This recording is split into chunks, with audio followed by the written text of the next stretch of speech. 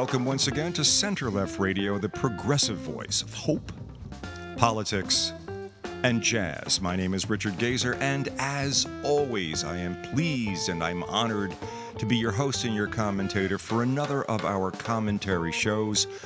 One of the shows that we have up on air and online 7 days a week, 24/7, here at www.centerlefttalkradio, one word, centerlefttalkradio.com. You are listening to us as either a podcast, pretty standard way of listening to this type of commentary show, or you're listening to us as what we call a radio loop. And if you go to the aforementioned homepage of our website, www.centerlefttalkradio.com, you will, after encountering a lovely photograph of the microphone on which I am speaking right now, right below that there are two links. The first is to our podcast feed. This show will be the first show on the feed. That's probably how you manage to listen to me if you're going in that direction. Or you hit the second link, and that link took you to the radio loop. And the radio loop is, as the name would, well, certainly suggest, if not perfectly define, it is this show running in a constant loop on a separate computer. And when you hit that link, you pick up the show at whatever point in the constant loop it happens to be, much as you would turn the dial on a radio, an analog radio, and pick up a show, a talk show, wherever that show happened to be at that point in its play. But in this case, you don't have to worry about what time it's going to come on. Certainly with a podcast, that's never an issue. That's how everything is selection. Everything is personal choice. And when you want to schedule it, it's all about you, us, I. We've done that. We've gotten out of the community notion of anything, pretty much. I mean, so much more of what we watch in terms of our video content is all coming to us via streaming, and so much of that is basically our consumption of miniseries and that sort of thing. And we pick those up whenever we want. Well, that's how we do our listening here. And of course, we are audio only. That's how we're set up. But you pick us up anytime you want, either as a podcast or as a radio loop. That's kind of it. You don't have to know what time does Center Left Radio come on. Anytime you happen to want to hear us. It is the 8th of July, and it's a hell of a morning. I mean, before yesterday evening, we already knew yesterday evening that Boris Johnson had resigned as leader of the Tories, of the Conservative Party in Britain. That was coming for a while. Johnson, how else to put this? Boris Johnson is a bit of a kind of a clown. I mean, he always has been. I heard him described by one of the American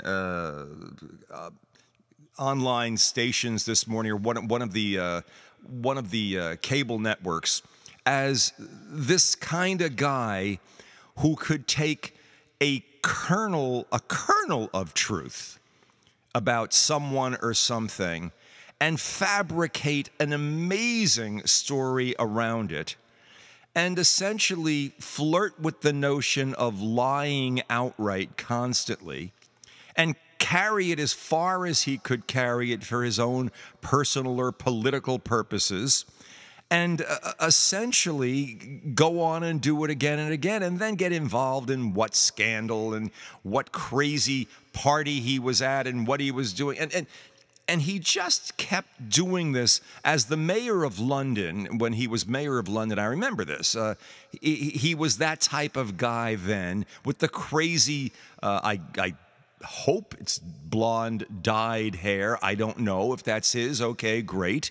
Wild, fuzzy, sort of self-descriptive. Reminds one of another politician who kind of used his hair as a vehicle for self-identification. And it would seem that it got to a point where his antics and this attention grabbing, this whole process of keeping the focus on him as it's all about me. Again, a variation, I suppose, on Trump. It lost favor with British politicians because the polls were saying that in the upcoming elections, the Conservative Party was on the verge of taking a real beating with Boris Johnson as its head. Keep in mind the way things work in the UK is that the leader of the party, of either party, the two main parties, there are a few subs, but the leader of the two main parties, Labour and Tories and Conservatives, that's the person who becomes the prime minister, depending on the party that gets the most votes in the general elections. This is how the parliamentary system works. You don't vote for the prime minister per se. It's not as though, it's not like a presidential election here or in other countries that have a presidential system. You don't vote for that particular person for president in the capacity of president. They're not the top of the ticket, as it were. They are simply the result of the party winning the most. We've done shows on this before. People have talked about this for a long, long time. And the relative advantages that a parliamentary system would have over a system such as our own, which could work well, a two-house bicameral legislative system that we have, when, of course, the two parties are both functional and operating as they're supposed to, and the government is operating as it's supposed to. We're seeing the wrong side of that right now, and of course that being complicated in America by the continuation of the electoral system, something you don't have. I don't think there's an equivalent of that or anything like that in Britain. It's a lot smaller than us. They don't require this sense of giving every state, no matter what size, the ability to elect the president and all the shenanigans that go with this sort of thing, this forced sense that we are still absolutely 50 separate states and basically everybody is independent, and we're always afraid of the centralized federal government taking over. And in a world that is so interactive, in a country that is so interactive, I've long been convinced the downside to that approach to governance is far worse than whatever we might otherwise experience were we to simply get rid of the electoral system and go to a true one-person, one-vote system. I mean, it just makes sense to go in that direction. But we're seeing all the downside of that. We're seeing all the gerrymandering. We're seeing what happens in America when a party that is losing the numbers, that doesn't have the total popular support or the majority popular support that one would have expected a party in control would have, how it as a minority can overrule and overtake the forces of the majority. It takes some real fancy footwork to make that happen. But the Republicans, what's left of them, the Trumpians, have shown how it can be done. You pack the Supreme Court, you gerrymander the districts that you have, you add people, you redistrict in a way that is favorable to your party. You basically pass local voter rules that either flat out disenfranchise or make it very difficult for people of the opposing party to vote. And you take advantage of this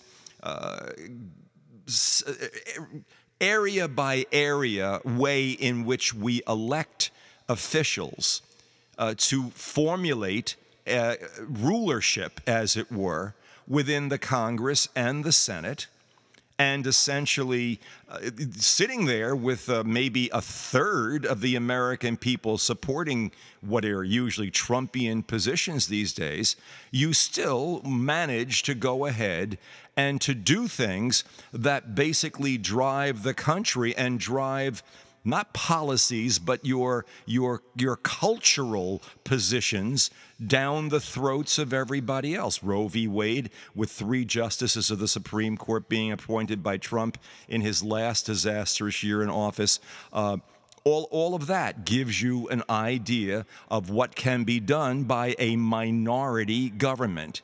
We've had all of the Republicans appointed in the 21st century that have been president in the 21st century have entered that position with less than the majority of popular votes in their favor.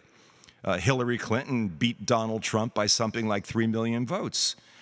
George Bush with the famous Florida, nope, we're not going to recount any further. And had they continued the recount, of course, Al Gore would have been president of the United States. Imagine what that might have done vis-a-vis not going or not winding up in Afghanistan, and perhaps not winding up in Iraq, and not being willing to obey, believe the crap that the neocons. I mean, the world would have been a very different place if we simply followed what seemed to have been the will of our founding fathers. They did not have a fancy political system in mind.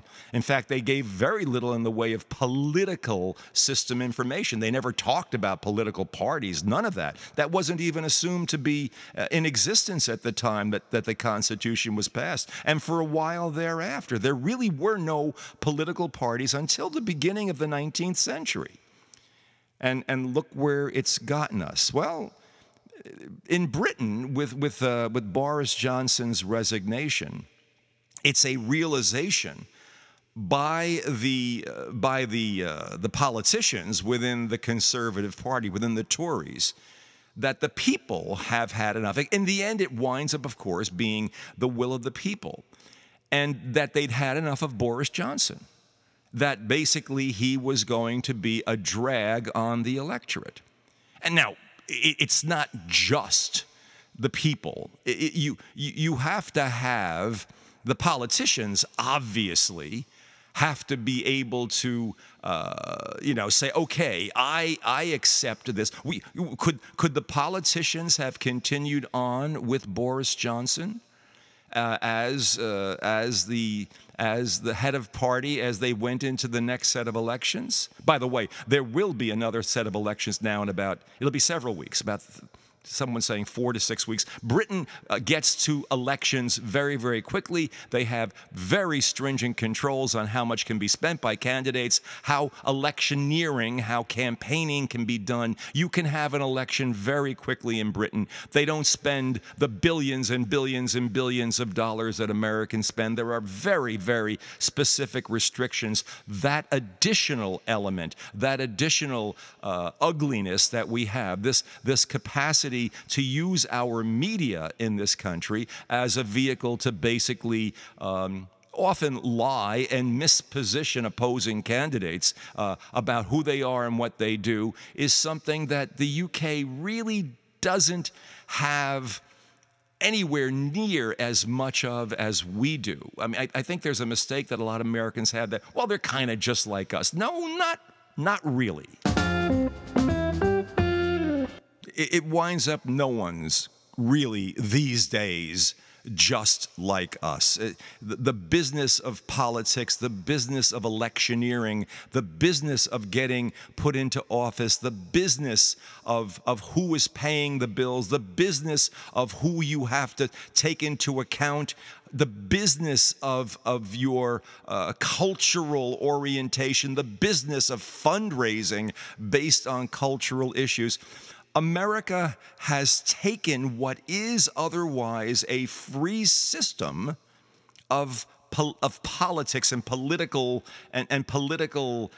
wrangling, and found the worst possible, I feel, the worst possible variant on it, driven it to its absolute extremes by inserting money and power and everything else and greed and the capacity to accept lies and a tolerance for misguided politicking, for misguided non-leadership, almost a willful ignorance, a desire not to know what's really going on, a desire simply to add the political structure as another form of entertainment.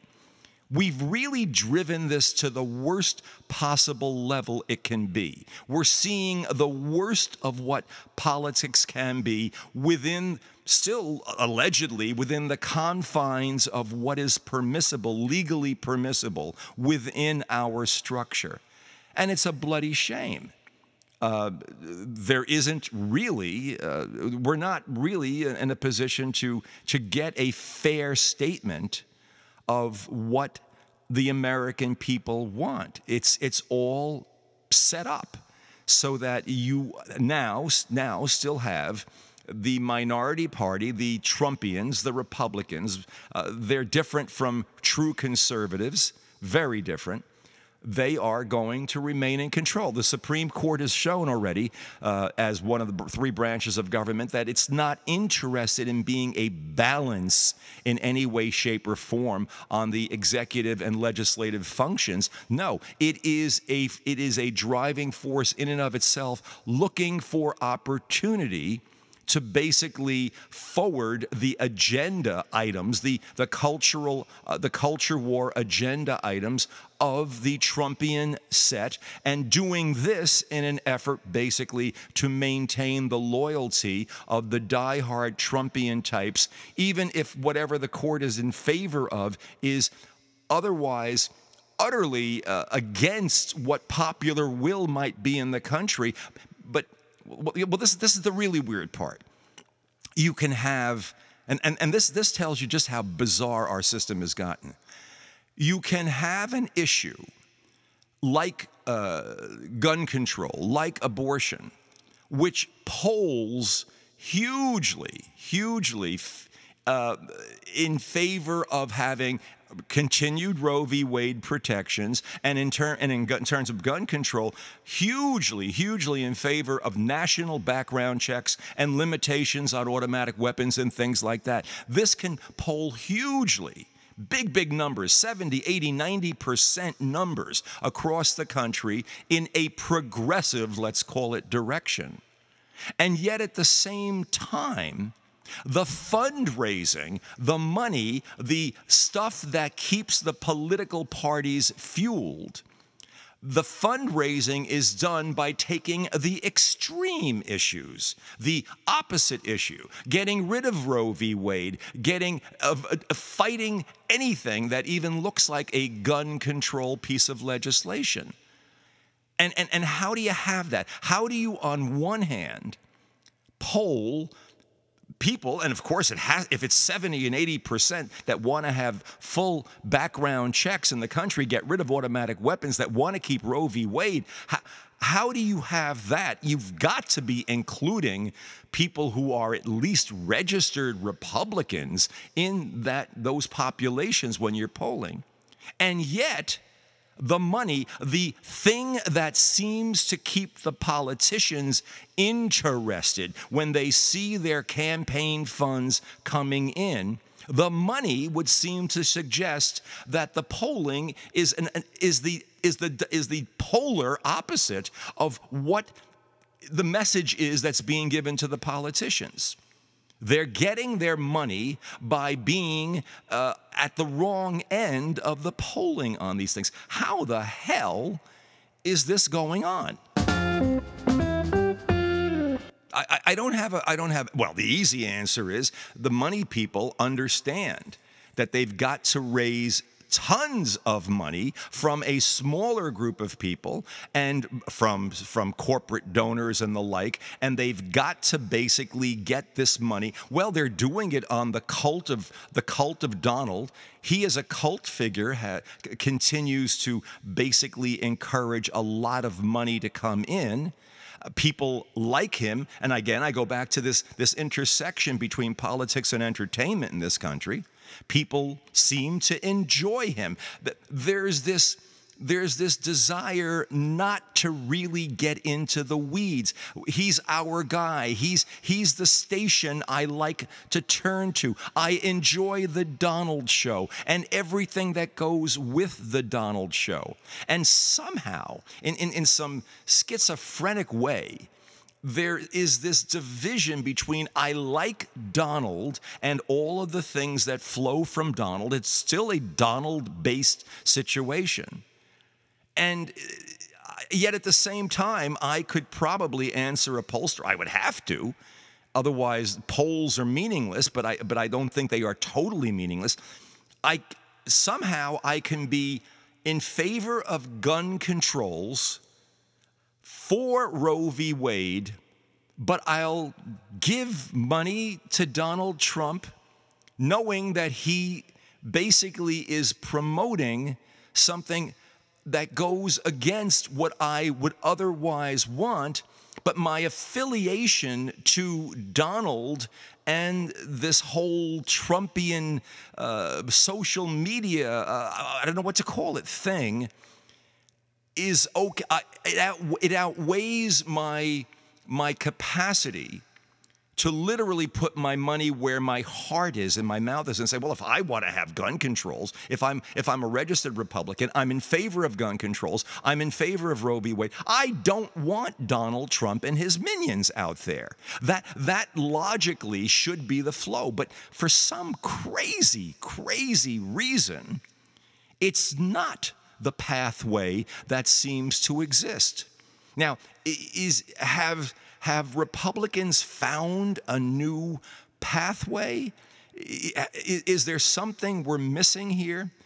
Or are we building up to a point where we are getting near a similar breaking point to what the British just went through with Boris Johnson, where this capacity, this tolerance for clownishness, this tolerance for buffoonery, this tolerance for outright lying, this tolerance for wanting to be able to enjoy him simply because in every way that makes my emotions and makes my blood boil, this guy is able to basically stick it to the libs, or the people he promotes all stick it to the libs. And I don't want to admit to myself that what's in my favor may be something that libs would like also, like gun controls, like essentially wanting to have free access to abortions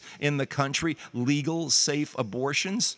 We're going through a whole thing right now with the military. What happens when military personnel are stationed in a wackadoodle state where basically all abortion is banned, and you're gonna wind up in prison, and it's gonna kill you. You're gonna be, and you can't.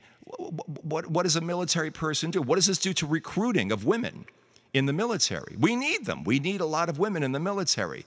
How do you keep your military readiness going when now a woman in the military who would otherwise have an abortion, maybe you'll be in a state where, yeah, you can have an abortion, but you're going to have to claim it was rape. It's the only thing that you could do is claim rape, and you're going to have to legally go out there and say who did it.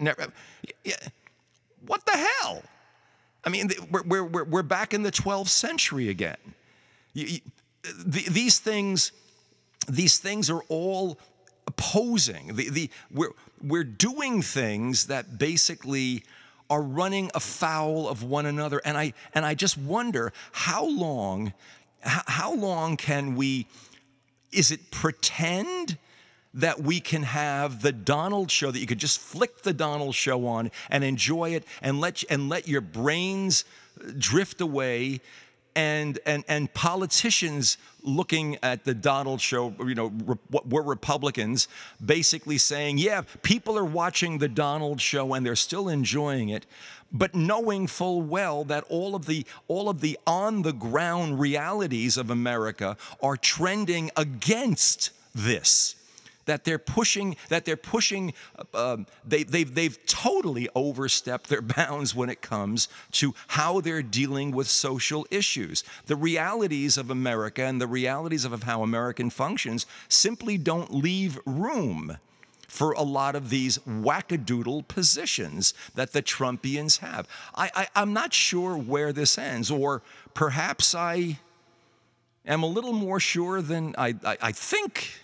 I want to believe it ends when basically our politicians on this side of the lake, the Atlantic, do very much what British politicians just did, and realized that this embrace of Donald and the far extreme positions, the cultural wackadoodleness that seems to typify the Trumpian branch of the party.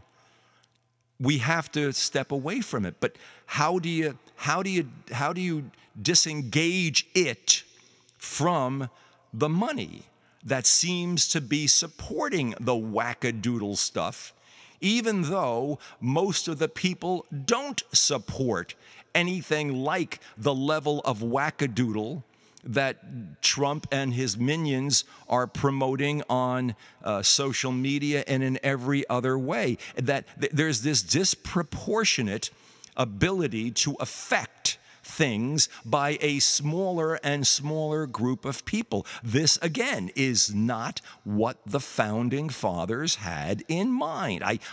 You can't have the notion that we have a tyranny of the minority. They were very much aware and did not want to have the tyranny of a majority. There were all sorts of balances set in. That's what the Electoral College, among other things, to prevent something like a populist, like the Electoral College operating as it should have, would have prevented Donald Trump from becoming president. That's where the Electoral College really, really would have been effective, by essentially saying, nope, this is a populist, and the upper crust sorts that would have populated the Electoral College in a state-by-state basis would have said, yes, even though the people have voted for him, we realize that he is nothing but a dilettante wackadoodle, basically out here to take advantage of things on his own. They would have sat down, gotten together, and said, nope, this is one of those times when we must overrule. Well, that original function of the Electoral College is obviously no longer with us. The Electoral College is nothing more than a numerical system, but it still is a system, and one that Donald and company attempted to manipulate by simply saying, well, it really is nothing but a slate of people, and everybody takes it for granted what it is and how it works. But in the end, because there are still rules that go with it, well, those rules are made to be broken as far as Trump and company go. And essentially, they fomented an insurrection against the United States, attempting basically to overturn a fair and free election. To this moment, Donald is still out there yelling and screaming that he was robbed, and trying so far to just make it a First Amendment issue. Obviously, the January 6th committee has different thoughts about that. But largely, what you have is a system that has become so malleable and so tolerant of an entertainment, of an infomercial entertainment sort of content, that there seems to be no limit to what the system can tolerate and still be entertaining. You see, this is Donald as entertainment. And we haven't gotten to where the British people have gotten to with someone like a Boris Johnson, where the people finally say, enough of this. We don't want this. This man is not representative of what we are. America has not gotten there yet, or groups of Americans haven't gotten there with Trump. And the thing is that the money that flows towards politicians and everybody else doesn't seem to be conditioned, in whole at least, on the realities of how people's lives are affected by the legislation that is being put out, or the positions that are being put out by Trumpian politicians. They can love Trump and at the same time be polling as being for the retention of Roe v. Wade, for gun controls, and yet they'll drop a check in the mail when Donald says, give us a check, because the cultural distinction between him and everybody else makes you do something that's totally against your own best interest. It doesn't make it sounds crazy, doesn't it? I mean, but that's the only way I can put this together.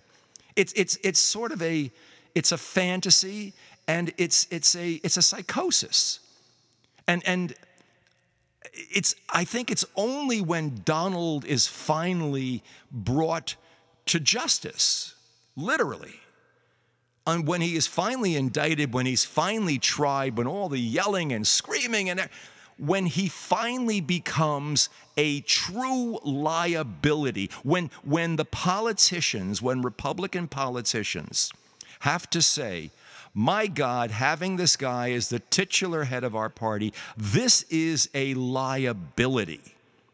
This is really going to affect a combination of money and votes.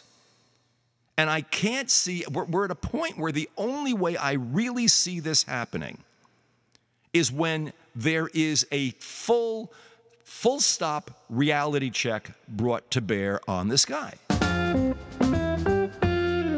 in the form of an indictment and a trial.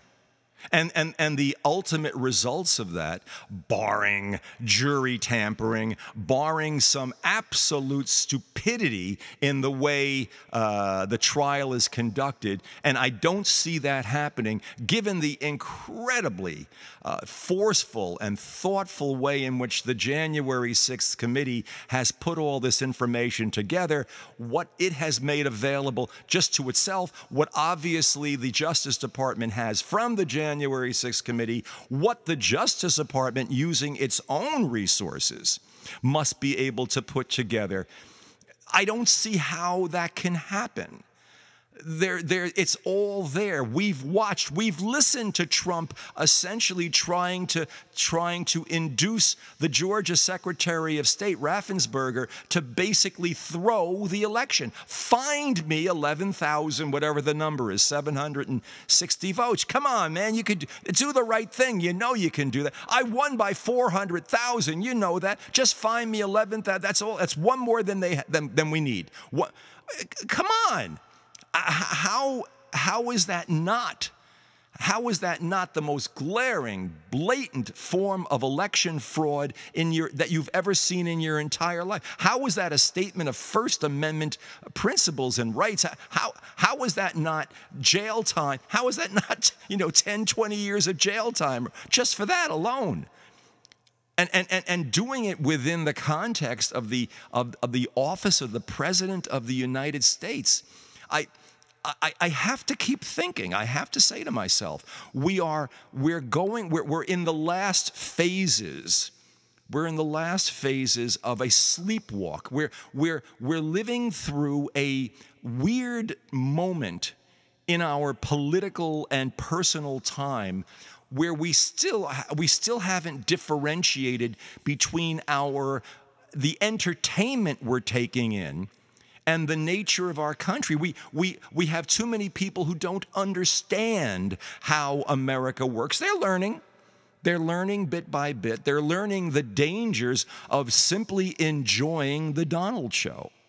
They're learning what can happen when you basically turn your eyes away from what it is you actually need in your life, and you allow someone like this, you allow a total charlatan, a total head case, a total narcissist to simply run the show because you enjoy seeing it run. And hey, it's like PBS. I'll throw my money in the hat. Just keep the Donald Show, and I like what he says. I like that he's taking it to the libs, etc. Oh, but how about what it takes to run the government to make my life a little better? You know, things with gun control. You know, things like having abortion rights. I'm for that too. Yeah, I'm for that. But I love the Donald Show. Well, you can't have both. And we're getting closer and closer, I think, in this country to the realization, to the reality that you have to basically just give up Donald permanently for Lent. You have to let this boy go. And I think the party has known it. The politicians have known it for a while. The coffers still get filled with Donald stuff. The Donald voices seem to be the loudest, or at least are the ones that seem to be giving the most, resulting in the most financial. It's always follow the money. And they're given the greatest loudness because of the people in social media who are promoting those voices. It's a falsified image of the world. It's not reflecting the people of America. We haven't figured out how to disenamor ourselves from this fantasy we're in. Money makes it hard to do that because money obviously can be manipulated.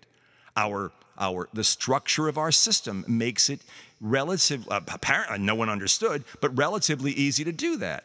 You simply stick 3 conservative justices on the Supreme Court and you change everything. The court turns around and defies and denies that there was ever such a thing as stare decisis, or that it's not supposed to be a political body, and becomes a totally political body. Clarence Thomas's wife is in cahoots with the insurrectionists. He refuses to recuse himself from cases involving the insurrection against the United States. Everything just goes to hell because it can. And if we don't hold the system's feet to the fire, if in November it's, well, they said it was going to happen. They said we're there, you know how it works in every midterm. If the president and the House and the Senate are all one party, well, then the other party takes over. Well, but the consequences of Republicans let's try the House, for God's sake. Well, they're talking. Well, you know what we're going to do? McCarthy and others are saying we're going to begin counter January 6th committee hearings. We're going to begin investigating the January 6th committee. Why? Well, because they have no choice. If you're going to keep Donald up there, if you are obliged to keep Donald up there, well, now you have to undermine what the January 6th committee has done.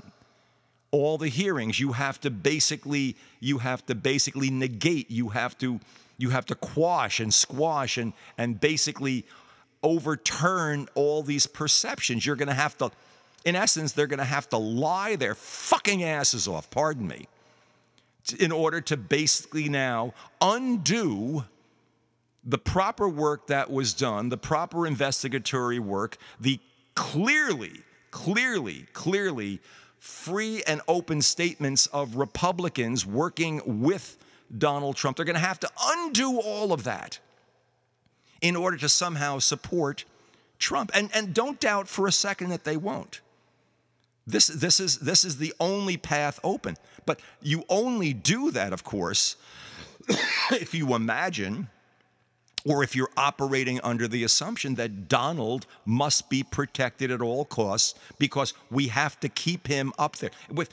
And this, of course, even happening while certain Republicans are looking around, and you have your DeSantis and others who are saying, well, maybe there's still room for me to run in 2024, but I'll position myself so that if Donald actually says he's going to run, I'm ready to back away.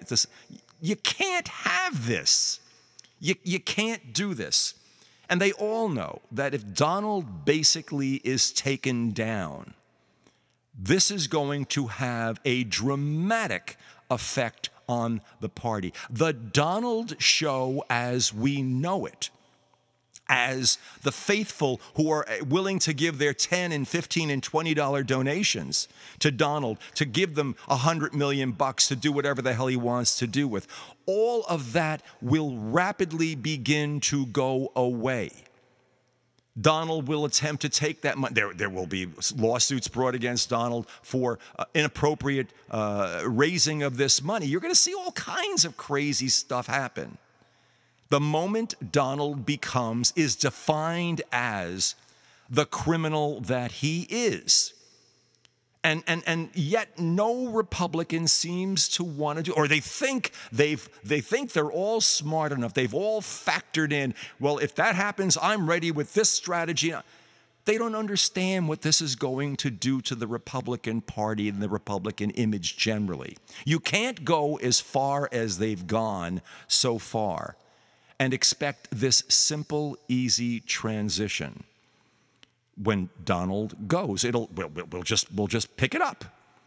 There's going to be a major day of reckoning for the Republicans, and it'll happen. It could happen as early as November, and it most certainly will happen going into the 2024 elections. The fantasy that they've been living in will not sustain. It will not. You can't keep this going for any great length of time. Not much longer. You can't be living in multiple worlds that basically are made to appear as though they can conjoin simply because money is there to lubricate all the rough surfaces. You can't basically be for Donald and against weapons of mass destruction and against weapons like against AR-15s and still support Donald. It's not going to work. It's just not going to work much longer. And the frightening notion of what another Donald Trump term could be like, what it would be like just to have Republicans running the House, what it would be like to give the Senate back to Mitch McConnell to block everything that could be happening with Joe Biden for the next 2 years, bringing the country again to an absolute dead standstill. All of that. Americans have to start taking this into account. Are we ready? I mean, are we ready by November of this year to really understand how the Republicans are basically trapped in this fantasy world of Trump, how we've allowed ourselves to find ourselves in there, that we might basically, I'm sure there are plenty of people in the Republican or in the Trumpian world who are a lot smarter than Donald Trump would ever be and are looking for ways to basically make what they think is power at any cost, make it permanent, because you can't do it in a world and in a country where the numbers are growing against you. Demographically, Republicans just will not have the numbers any longer. Not that they have them right now. They're obviously ruling against, or they're ruling beyond their numerical capabilities. The only way you retain power in a system like that is if you forcefully overtake it. And by the time it's been forcefully overtaken, well, I keep throwing the military out there as the wild card.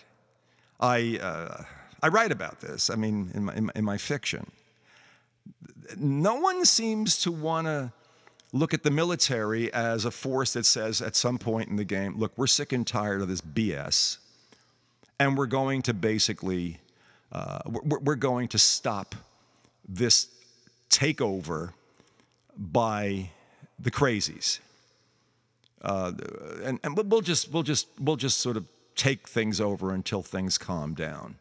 I'm talking about a military coup. Everybody goes, no, it's not possible. It couldn't possibly happen in this country. With the Roe v. Wade decision and what it just did to military recruitment of women and the ability of women to live in states where there are now, you could be criminalized and everything else for just even talking about an abortion. The insanity of that, the fact that we have red states and blue states, that the Supreme Court has recreated a pre-Civil War America like no other institutions could have possibly done, given rise to all the crazies who, again, are doing this primarily. I don't know if that they believe it morally, but it's a great fundraiser. Keep the fundraiser going. This is how you keep the money flowing in, even if it's against the interests of the people who are giving you money. It's nuts. We're in a psychotic political environment. And the military that is so prone to order and discipline and everything else saying, wait a minute, now we have to go ahead and start figuring out how we're going to maintain recruitment. We're having enough trouble as it is right now recruiting anybody. We need women in the military. And now we're going to have to think of, well, we can only base women in states that have fair abortion laws, that have free access or proper access to their own personal health. And we can't have the. Wait a minute. This is nuts. This is affecting national security. I know. Oh, wow. Yeah, you're going way off the deep end here. It's rational. It's national security. It is the largest military the planet has ever known. The most powerful with the most weapons. It has more and is better equipped and better funded than any military in the history of this planet. It operates, so far, with a gentleman's agreement that it's in the Constitution, but we've seen how much Republicans care about the Constitution, how much the Constitution seems to matter to Americans generally. If they like the Donald show, would they like a military show? Would you like to have a military show where the military sort of take over and make everything or keep everything in order, and a lot of this craziness goes away, and the flag goes up a lot more, and there's a lot more patriotic shows, and everybody, and oh, that's a great show. I like that. Let's watch that show. And again, divorce it from the reality of what might be happening. What would it take? If we could live in a fantasy about what Republicans and Trumpians are, why not live in a fantasy about what the military is? I know. No, that couldn't happen here. No, that's not going in that direction. You have, with what the court has just done by cutting back Roe v. Wade, is basically tied the military's hands in its recruitment of women and its ability to basically station and place troops within this country. Is the military going to put up with that? Think about that. Where does that lead us to? That's real world, people. It's a small thing, sure. But, a lot of Americans just don't want to think about the small things.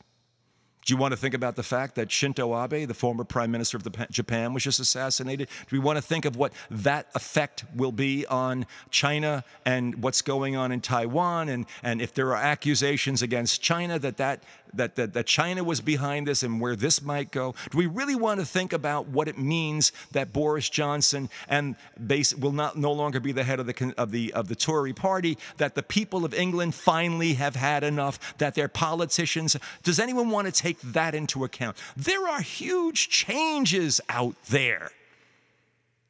And we're living in this fantasy world right now in America. And damn it, one way or the other, it's going to slam us in the head.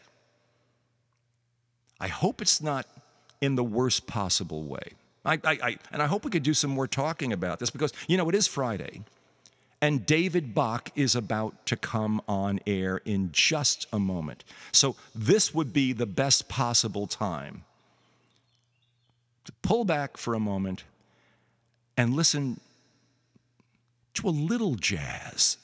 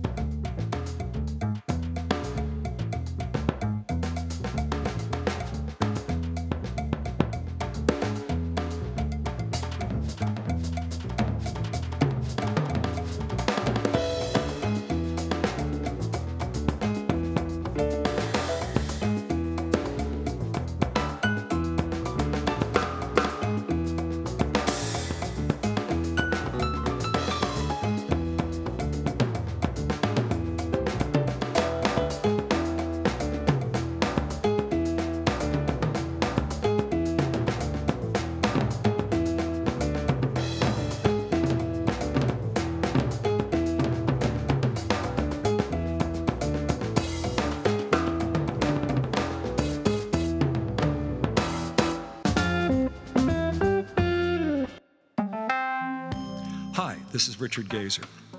You know, it takes lots of time and effort and all kinds of resources to produce the kind of quality program we produce here at Center Left Radio. And it costs money to do it. Now, if we screamed a little louder or thought a little less about what we were saying, we could probably get a few advertisers to pay us to sell their products to a more tribally predictable audience.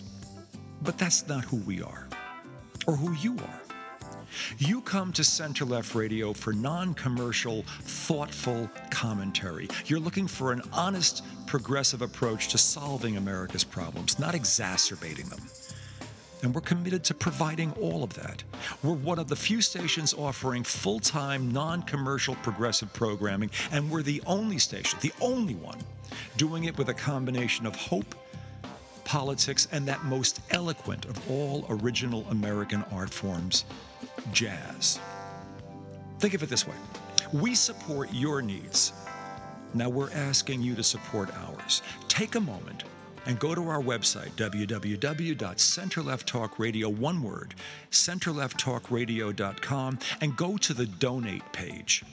And when you get there, give whatever you can on a one-time or maybe a recurring basis, $5, $10, $1,000, whatever you can contribute to make Center Left Radio's unique progressive voice stronger and even more significant as the full extent of the wrongdoing of Donald Trump and his associates becomes all the more evident.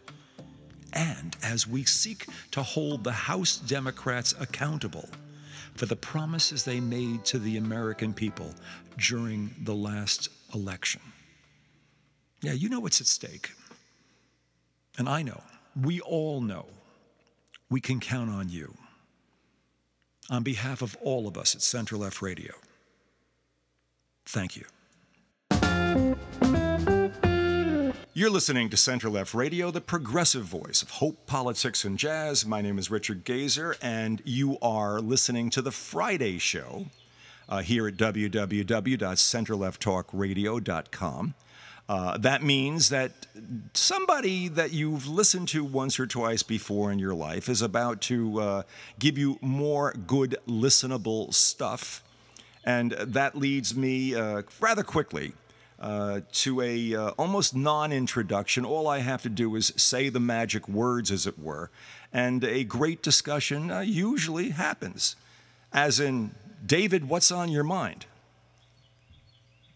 Well, there's a lot, and you can listen to me on twitch.tv/FreshFacesNoIdeas and on Twitter @FacesIdeas. That's where David Bach is. Okay.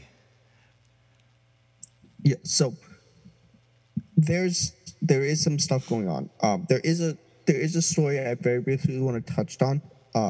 That's almost entirely an online thing, but it's captivated the entirety of the IDW essentially. I don't know if you remember that term. Go on, yeah. Well, define for you, yeah. Is a term coined in about 2015, 2016. It's the intellectual dark web. It's basically a whole bunch of like right-wing reactionaries being presented as like the new hip thought leaders. Yeah.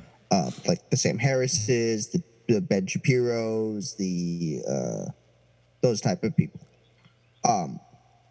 So they're like considered equally intelligent when basically they're just lying grifters. Yeah. It's also worth mentioning that Ben Shapiro is a massive trans and homophobe, and that essentially his entire corporation, the Daily Wire, his goal is to be as vicious as possible with trans people on literally every level. So the reason I'm bringing this up is most recently they hired Jordan Peterson. So I don't know if you know who Jordan Peterson is. Jordan Peterson was a former Canadian professor who was some type of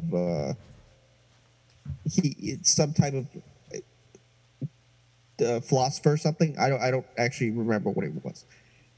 Jordan Peterson became famous around 2016 for lying about BC16. B16, he said, would basically force you to use the correct pronouns for a trans person, or you would go to jail. This literally never happened. But that's what he became famous for. So the Daily Wire recently hired him. And Jordan Peterson got thrown off of Twitter. He got thrown off of Twitter, and I cannot tell you how stupid this is, because he got mad that Ellen Page is no longer Ellen Page but Elliot Page, and that a person who was 30 plus years old had top surgery. Yeah. And then he compared the doctor who did that to a Nazi. Yeah. I cannot stress this enough, how much of an online issue this is. In the reality that these people think exists, they would go up to somebody like Caitlyn Jenner, or they'd be talking about somebody like Caitlyn Jenner and just call him Bruce. And then if they were in a crowd and they saw Caitlyn Jenner and they had something and they were trying to reference something around her, they would say, that man over there. It's not how people react in society. It's literally an entirely online problem. They just cry about dead naming. So basically what that is if a person is trans and they transition, they change their name, referring to them as their older name is considered dead naming. It's considered a form of harassment because they're no longer that person. It literally requires the least amount of effort on a person physically possible to just not be a dick. And that's all their goal is just to be dicks to these people until they die and go away. What are they getting out of it? That's the end point here. What does it give them? What's the transaction here? Well, they can whine about it, and then people. To what end? What do they get out of it more than just whining and belly aching? There must be a financial end to this thing. There must be a power end to this. Well, yeah, obviously people are going to subscribe to them because they like to hear that. The SJWs and the trans people are really all the problem, and that they want to see them dunking on them. Yeah. So and they'll get money from these people, obviously, and yes. There's no and their particular way of going after people is just mean and ugly. It has no proportionately to the number of people in America and how anything happening in the trans community basically is negatively affecting America. It's meaningless. It's ridiculous. It's nuts. It's insane. But because people like a show and people enjoy social media and people feel and love the anonymity that it gives them, they can let out all their anger and steam and nastiness and bullshit and everything else, and they can basically keep these people afloat. And it has a cumulative effect when enough assholes are doing the same thing on parallel tracks throughout the Trumpian world, essentially. Are we on the same track here? Essentially, yeah. Yeah. But it is worth mentioning that these are literally the saddest people online. Yeah. Like they're not heroes. They're not brave cultural warriors. They're the saddest people online. Now let's move on to real life. Joe Biden is now doing an executive order to defend abortions. Yep. Or at least attempt to. Which, look, this is a recurring pattern, and it's infinitely frustrating. The answer should not always be, oh, we can't do anything, vote harder. And then, like 2 weeks later, oh, wait, we actually could do something. It's, we're going to do what we can now. Here's what we're going to do. And then please go vote harder so that we can actually accomplish things, because we can't, because Joe Manchin and Kyrsten Sinema just refuse to defend people. Like they did this. This is not the first time this happened with the eviction moratorium. Yeah. When it expired, they're like, "Oh, we can't do anything about it. We can't do anything about it." And then Cory Bush and a whole bunch of other people protested on the Capitol steps, and oh, look at that, they extended it. Yeah. Like, do the thing first, and then ask for help. Yeah. Take the action. Let people react to it. Don't tell us what you can't do. Wait for people to start pushing you. I mean, that's like the opposite of how the Republicans actually do. Republicans just take whatever they want, and Biden is acting like it's somewhere back in the 1980s or something. It's a very weird kind of way. I've been having the same reaction to him, David. It's a very strange kind of way in which this guy is reacting. I don't know what to make of it. Very odd. The answer to this really is Democratic leadership needs to change. They're incapable of dealing with the moment on any level. They just are. They cannot adequately fight back on the actual issues that we're facing. It's just, at the very least, Chuck Schumer needs to be replaced. I don't care who replaces. Literally, almost anybody else. Michelle, the White House. Who's the guy from Ohio with the Sherrod Brown? Sherrod Brown, yeah. Elizabeth Warren. I don't care. Any of them need to replace him. He is not adequate for this moment. Mitch McConnell is balling him up. Yeah. We need. That's the type of nonsense that we're dealing with. Also, I don't know if you saw this article. There was an article by Ken Klippenstein in The Intercept yesterday about an ad that Ron Johnson was going to run on July 6th. No, I didn't see it going. Is, I think, further plants Ron Johnson as the dumbest senator. Yeah. The ad is talking about the 53 people who were found dead in Texas, the immigrants. Uh-huh. And it starts with saying the latest mass killing in this country was not due to guns. Now, they pulled the ad because of what happened on July 4th. However, that's not why this ad is stupid. This ad is stupid because literally the only time that sentence is true was basically the hour that those bodies are discovered. Yeah. In America, there is a mass shooting every single day. Sometimes there's two. Sure. Every single day there is a mass shooting caused by guns. So to say that statement is not true. If he had said the largest mass killing, yes. However, the point he's trying to make is that this is caused by Joe Biden's open door policy at the border. This is what they keep saying. They keep saying things like, all of these people have been reversed, have been found by Border Patrol or been encountered by Border Patrol. This is because of Joe Biden's open borders. Or all of these thousands of pounds of drugs have been found by Border Patrol. This is because of Joe Biden's open border. Literally not understanding all of these concepts don't happen because the border is open.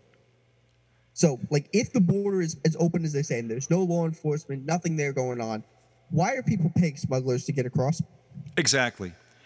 Why are 54 people in a van trying to get across and don't get across? Why is this happening the way it happens? Because there are effective interception and interdiction mechanisms in place, and that the laws are working as they're supposed to.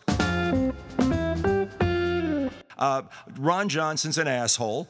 He'll say anything. He knows he's lying. He's playing sort of a Boris Johnson game, that he's playing on his end, knowing full well that what he says is a lie. It's anything that will keep the culture divide, and anything that will keep people revved up, and anything that'll get people to give money to an organization that basically doesn't even have the best interests of their own supporters in mind.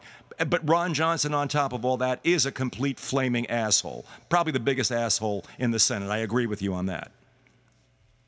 Right. Then the other thing is we have two governors that we can compare to.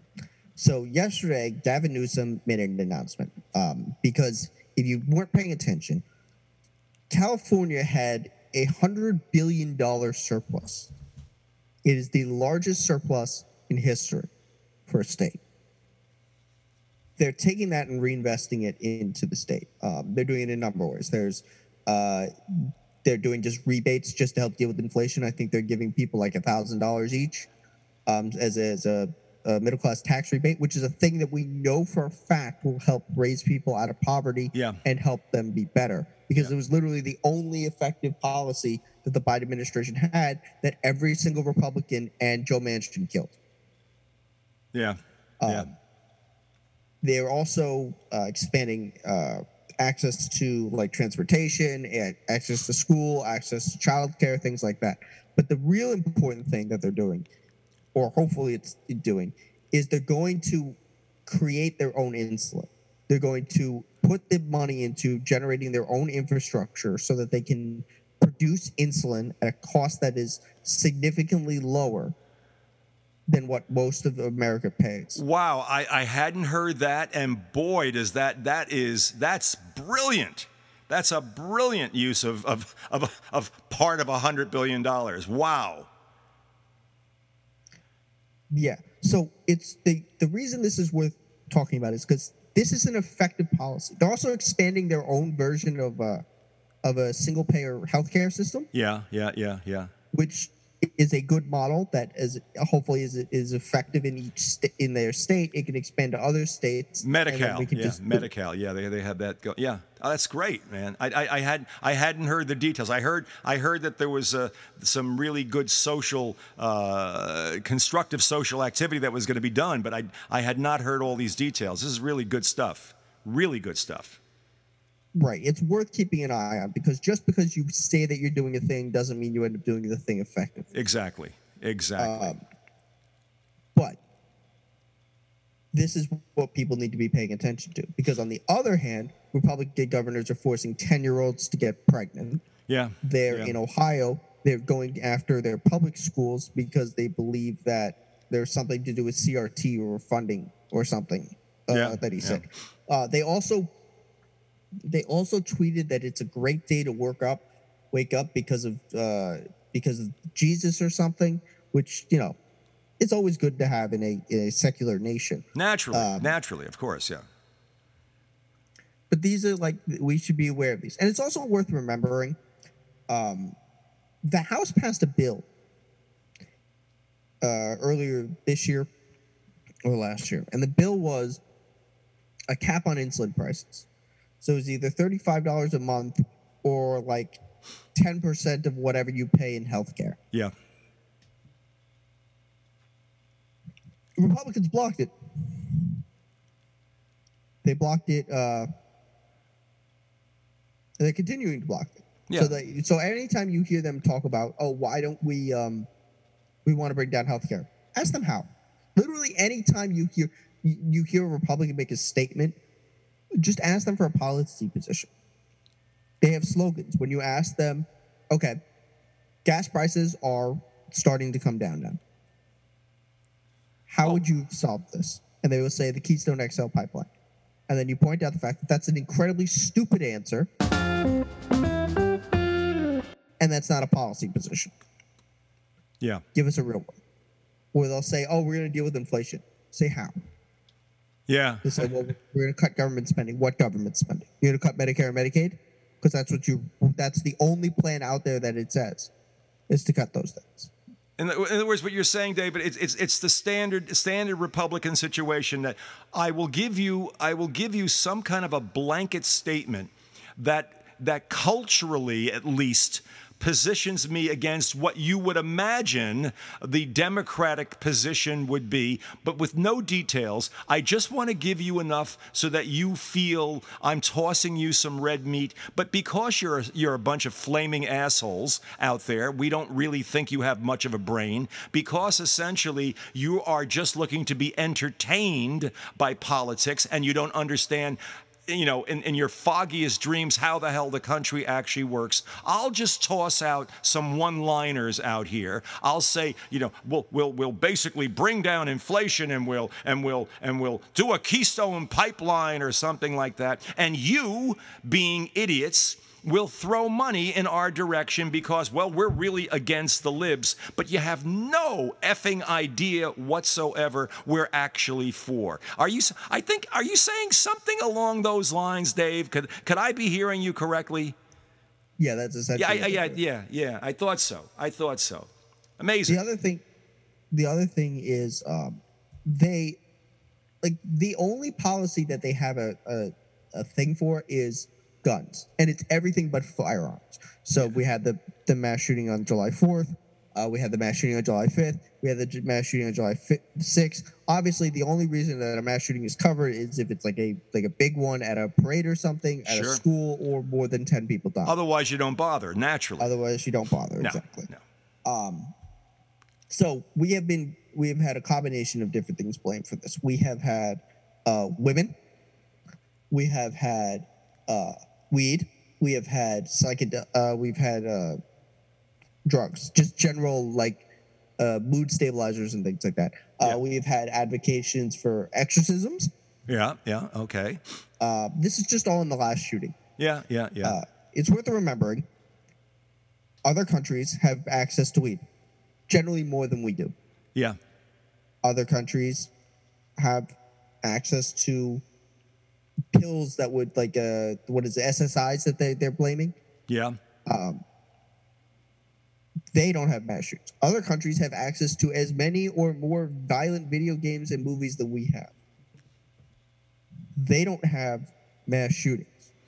David, you're not edging towards a notice that there's more guns than you wouldn't be going in that direction, that there's more guns in America than people. That couldn't possibly be where you're going with this line of reasoning, is it? Well, no, obviously that can't be correct. No, of because, course as not. you know, Of course not. As you know, according to our super brilliant Lauren Boebert, who got reelected, I'll remind you. Yeah. Oh yeah. Yeah. Denmark had a mass shooting, and therefore gun control laws don't work because, as you know, if you have a mass shooting every couple years, that's the equivalent to having one daily. That's right. It's all the same. There's no difference. Obviously, numbers don't matter since people can't count anyway. What the hell difference does it make? And it's all about emotion. So here's another example of how your emotions can block out anything, any synapses that are taking place in your brain that might otherwise resemble clear thought. Nope, your emotions can be triggered to completely block that out, like we do with so many things in this country. Right, and the other thing is, now we can talk about some actual policy stuff. Mitch McConnell's had a kind of rough week, if you are paying attention. So he recently came out with a statement that said, once people run out of their savings from all the stimulus and all the unemployment, we'll get back to dealing with the jobless crisis. I'll remind you that unemployment is at like 3.5%. Yep. We're at essentially full employment. Also, when we're talking about the mass stimulus, some people, I think the most you got was like 3,400. That's right. That's right. Over a period of 3 years. Yeah, no, it's funny. When we were doing our taxes this year, my wife and we became very aware of that. She's, I thought it was more. No. You know. Oh my. Now, keep in mind there are inflationary issues that would drive down the price of how much you got. Sure. Furthermore, there is actually some type of reasoning for the labor shortage. 1 million fucking people are dead. Yeah. Just off of that. Let's say even half of them are in the workforce. Yeah. It's a 500,000 jobs open. Some of those people were able to actually pass down some money to other people who were able to have financial security for the first time in their lives. Yeah. That may have given them a chance to find a job that would actually pay them a decent wage. Yeah. Yeah. Also, it's a labor market now. Labor has the power because they no longer have to suffer at the hands of capital in order to go back to whatever shitty job pays them like 12 cents an hour. Sure. Exactly. Because they know that these jobs need labor. Yep. So from that actually creates incentives for people to negotiate look for better pay. Of course. And this thought process is basically want to just crush people as much as possible. Now, the other thing that's worth talking about is that apparently there's still negotiating some type of reconciliation bill for with Joe Manchin that would help do COVID aid, that would do climate issues, that would do pre-K, that would just I think it's about $1 trillion. Mitch McConnell is saying that unless they stop doing that, he will tank the American competitive bill with China, which is basically just a way to recreate chips in America. Uh-huh. It's like $52 billion in investment. Yeah. This should be a larger story because McConnell has no hand here. The things in the bill are popular. Now, obviously, no bill is passed until Joe Manchin decides that it is acceptable for whatever crazy thing Joe Manchin decides. His investors, whoever is paying Joe Manchin, yeah. because this could be a bill Joe Manchin writes, and Joe Manchin will scuttle it, which we've literally seen before. Yeah, and when his people, when his investors, get a hold of it and decide what's in it for them, I'm sure. So it should be pointed out that while Mitch McConnell is thought of as a sinister mastermind, which to some cases he is, because to his credit, he did manage to trade 2 temporary positions for an anti-abortion permanent judge, which, doesn't seem like a thing that you should be doing after Roe v. Wade was overturned. But what am I to know? So it's worth talking about how wrong he is in this point. Oh, yeah. And it's worth bringing up these things over and over again because it back ends into what I said. They do not have any policy on any level. They do not have policies. They have a desire for power. When getting more power is their policy. Period. That's it. It's whatever we're taking whatever you've got. That's our policy. If you've got something, we want it back. We don't want you to have power. We want to have power. Whatever it takes to do that. No amount of illegality, no amount of inappropriateness, no amount of absence of ethics, no amount of ignorance of tradition and modes of activity, no amount of institutional integrity. Doesn't matter. All we want is power. That is our policy. Plain and simple. And by the way, McConnell did not get that conservative anti-abortion judge in Kentucky. Biden pulled that back at the last second. I'm not sure where that's going, right? Oh, I haven't seen that. Yeah. But again, that's one of those things where it shouldn't have to come out. Yeah. And for people to be mad about it, that's one of those things you should know is probably a bad idea. Yeah. It's on hold at the moment. Someone found out about it and got the word out, and at the moment, I understand it's on hold. What else is going on, David? Actually, there was a really good comparison that I saw. I think it was Ellie Mistel made this comparison. Yeah. Dealing with any type of conversation and deal with Mitch McConnell should be treated the same way that you're dealing with Masai Ujiri, who is the GM of the Raptors. Basically, if you're having a deal, he's going to rip you off. And if he's happy with the deal, you're missing something bigger. Yeah. That sounds about that sounds about right. It's a very interesting world, and my God, we haven't even begun to get even more international. We haven't said a word. I was talking earlier a bit about Boris Johnson stepping down, Shinzo Abe being assassinated in Japan. Boy, imagine where the gun discussions are going to go on that. But I think we're going to have to save that for our next session. David, once again, thank you for everything that you bring to Center Left Radio. Where can people hear you besides here? Twitch.tv/Fresh Faces New Ideas and Twitter @FacesIdeas. Okay, it is Friday. It is the summer. We are getting into the heart of the summer. You should be able to relax. You should be able to do things that people do in the summer and in the temperate climes here in this country, and hopefully do it with some sense of security and some sense that there is a sense of continuity about the country continuing onward, but without fantasizing and kidding ourselves about the fact that there are some very ugly forces at play that we're going to have to continually deal with. We'll keep talking about them. David will fortunately be able to join us on Fridays and continue talking about all that. But in the interest of celebrating a Friday in July in the good old US of A, I would strongly urge that we all just kick back and listen to a little more jazz.